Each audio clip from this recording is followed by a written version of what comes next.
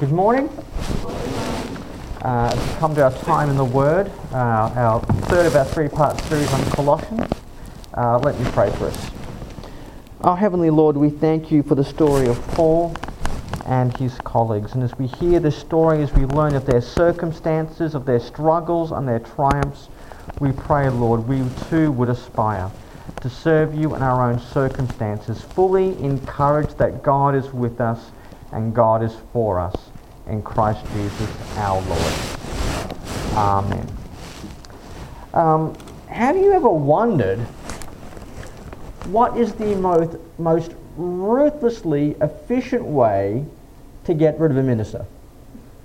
You know, they do a couple of bad sermons 2 weeks in a row. Don't smile at you at the door. You think, no, that's enough. The geezer's got to go. He's got to go. Maybe she's got to go. I have a few suggestions of ruthless ways to get rid of a minister. Number one, while he or she is preaching, I'll just say he to be generic. While he's preaching, look him in the eye and say amen during a sermon, and he'll probably preach himself to death within a few weeks.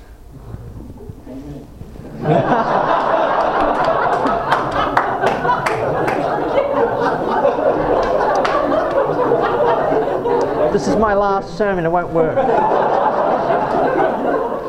Number two, pat him on the back and brag about the good points and he'll probably work himself to death. Number three, pay him a decent wage, and since he's been living on subsistence, he'll probably eat himself to death. Four, ask the minister to give you something to do that will make his life easier, and he'll probably die of heart failure.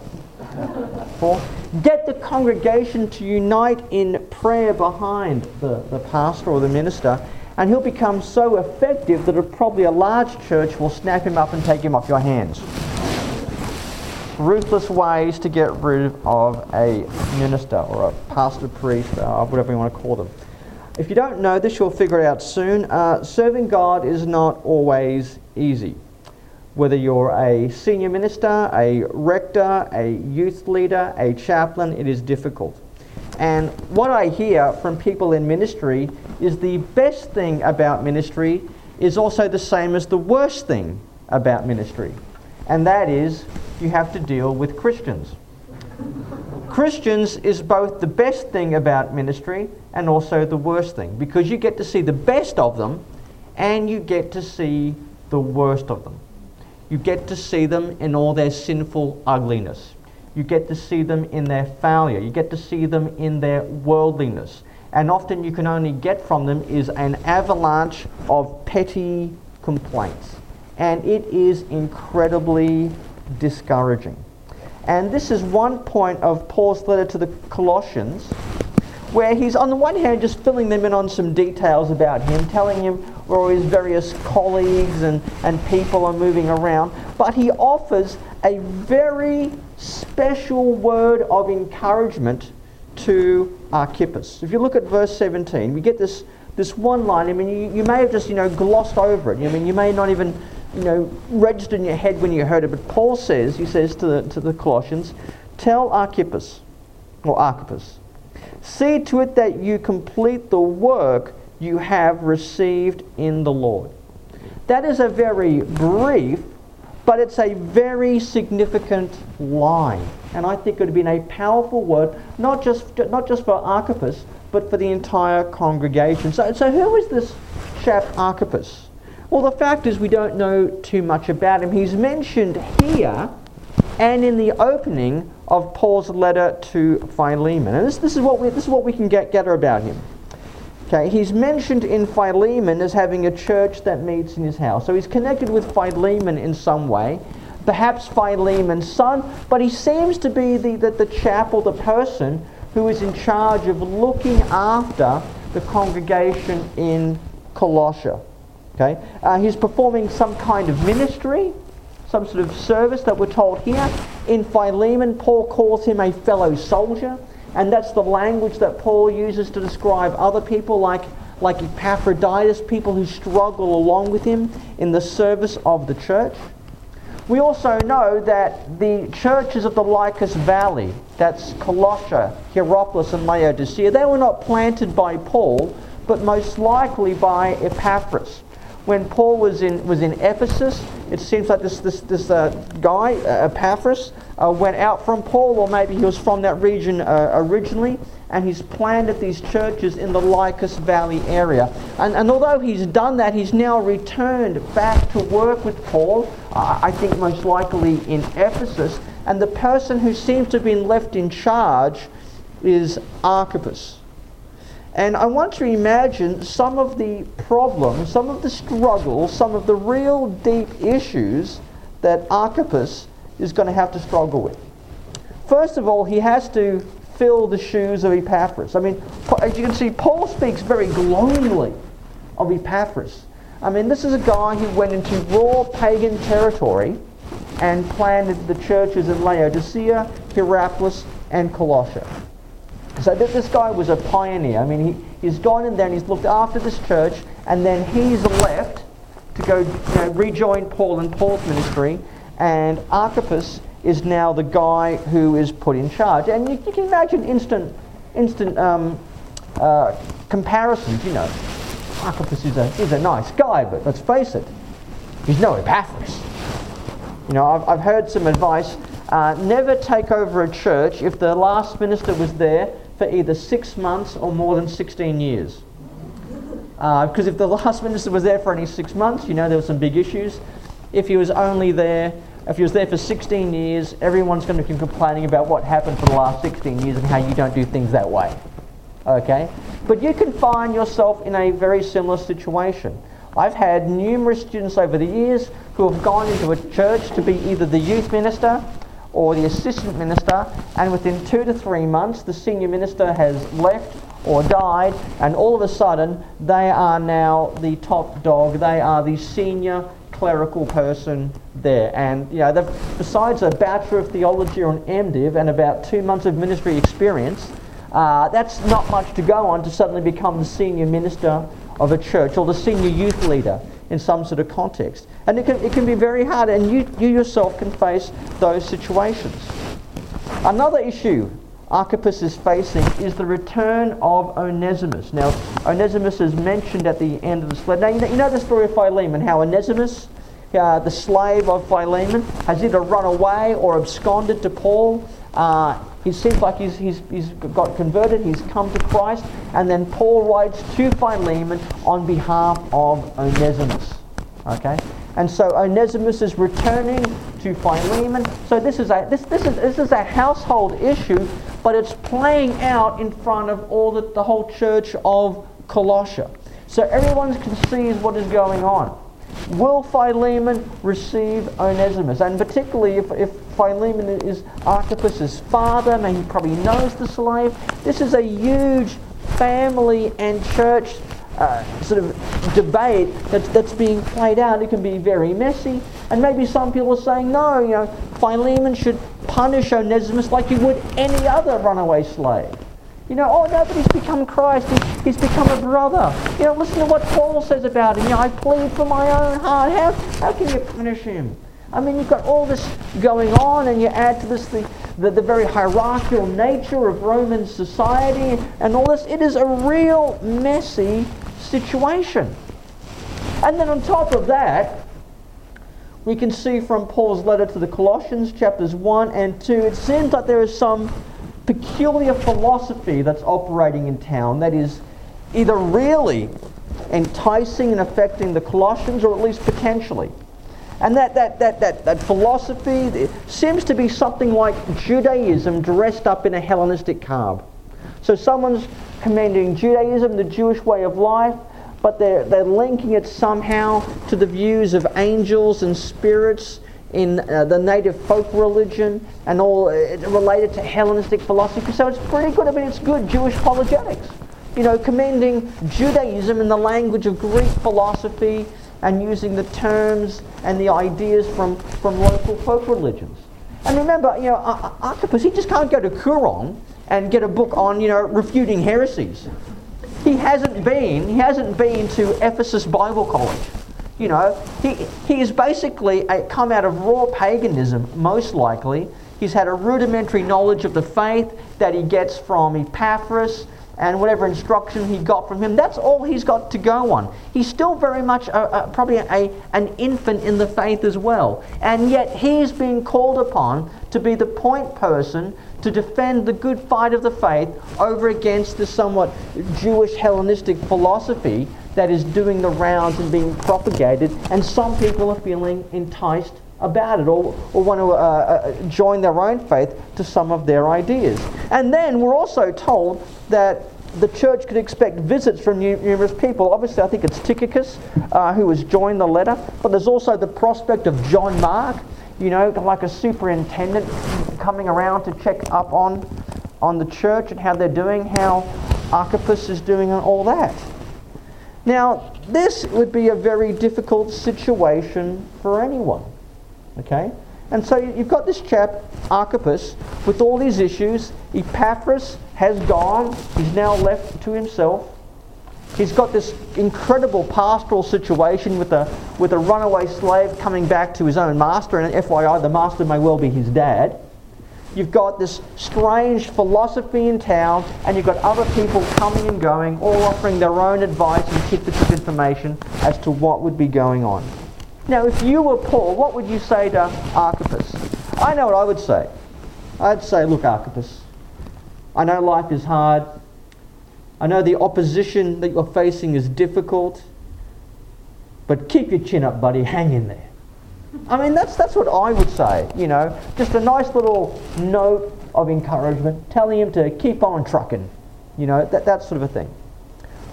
What Paul does is far shorter, far more direct, and I tend to think far more effective than some sort of terse note of encouragement. Look at verse 17.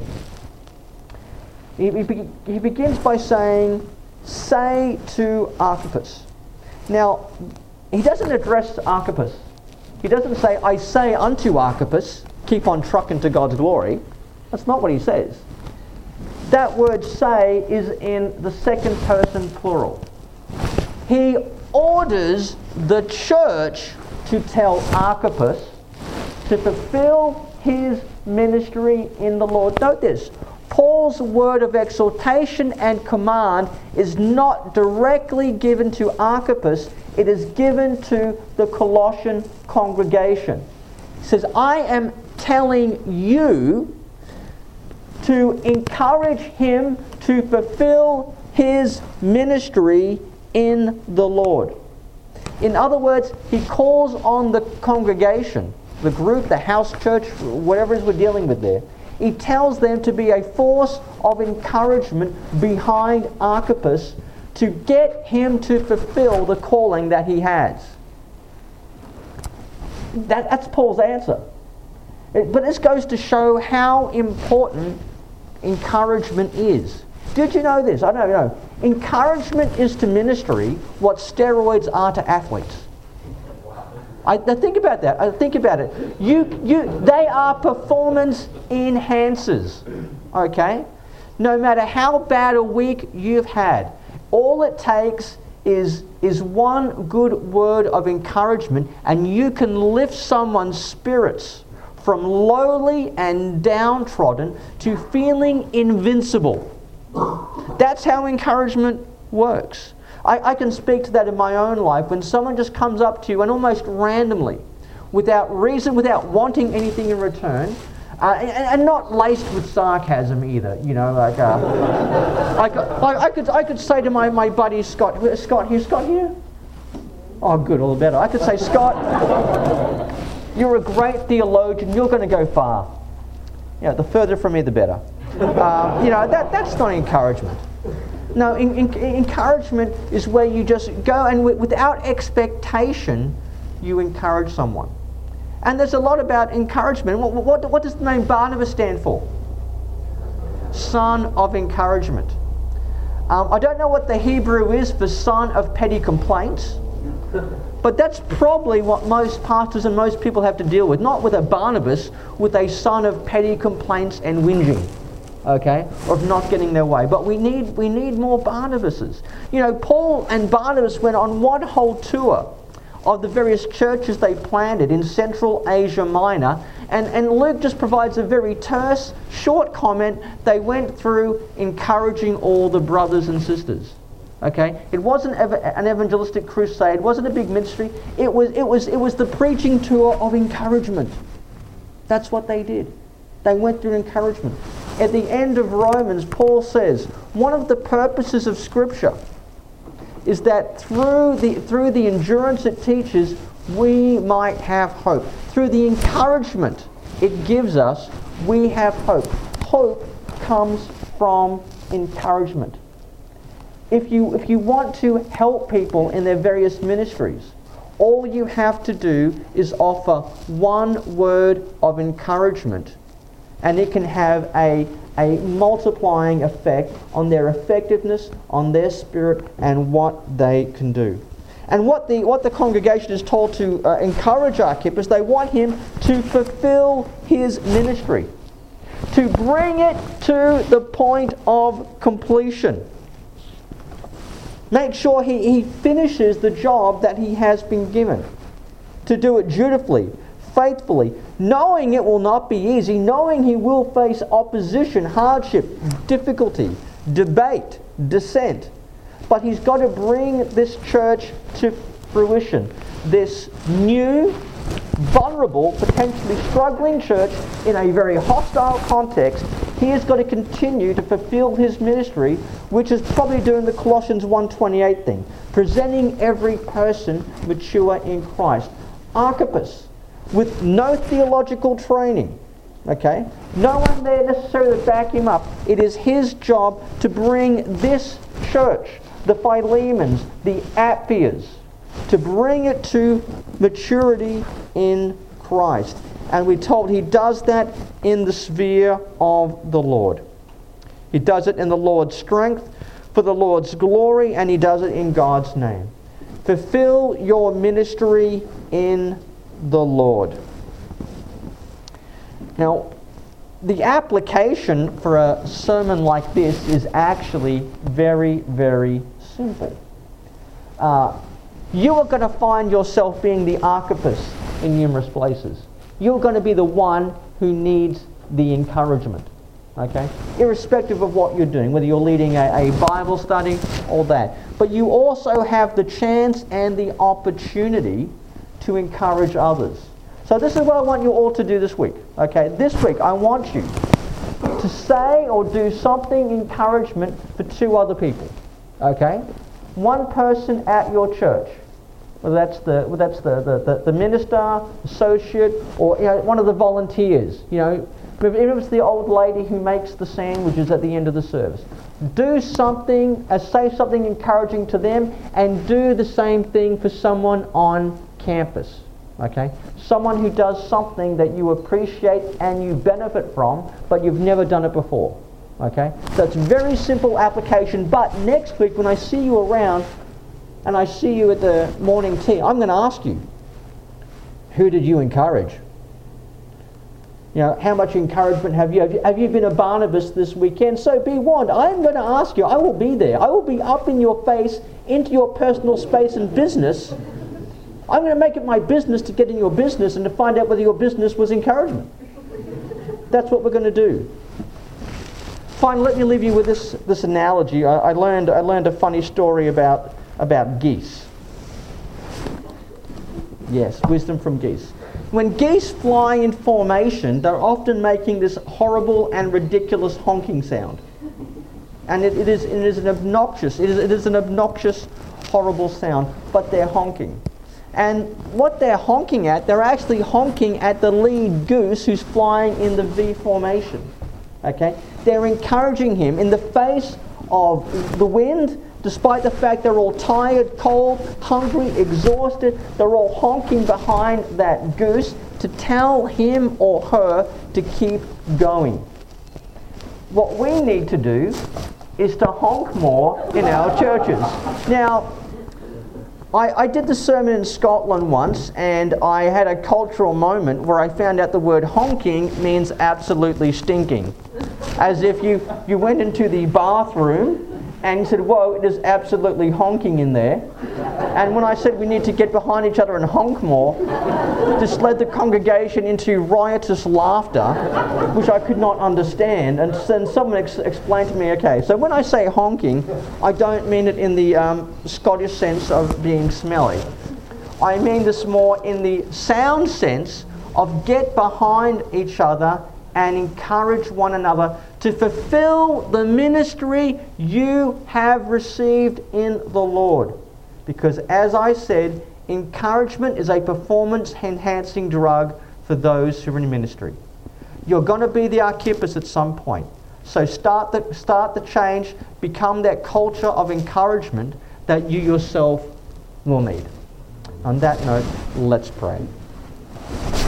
Our Heavenly Lord, we thank you for the men and women around us who serve us. From the little ministries of morning tea, of writing the bulletin, to those who preach and serve and stand in the breach for us, Lord. We pray we would honour those men and women in all that we do, and that your Spirit would work in us and we would call and encourage them to fulfill their ministry. In the moments where they don't feel like it, where they feel dejected and unappreciated, Lord, we pray that our churches will be filled with little Barnabases and Barnabasettes, and we would be people who are encouraged because we have received the encouragement of your Spirit in our hearts. And we pray this in the name of Jesus Christ our Lord. Amen.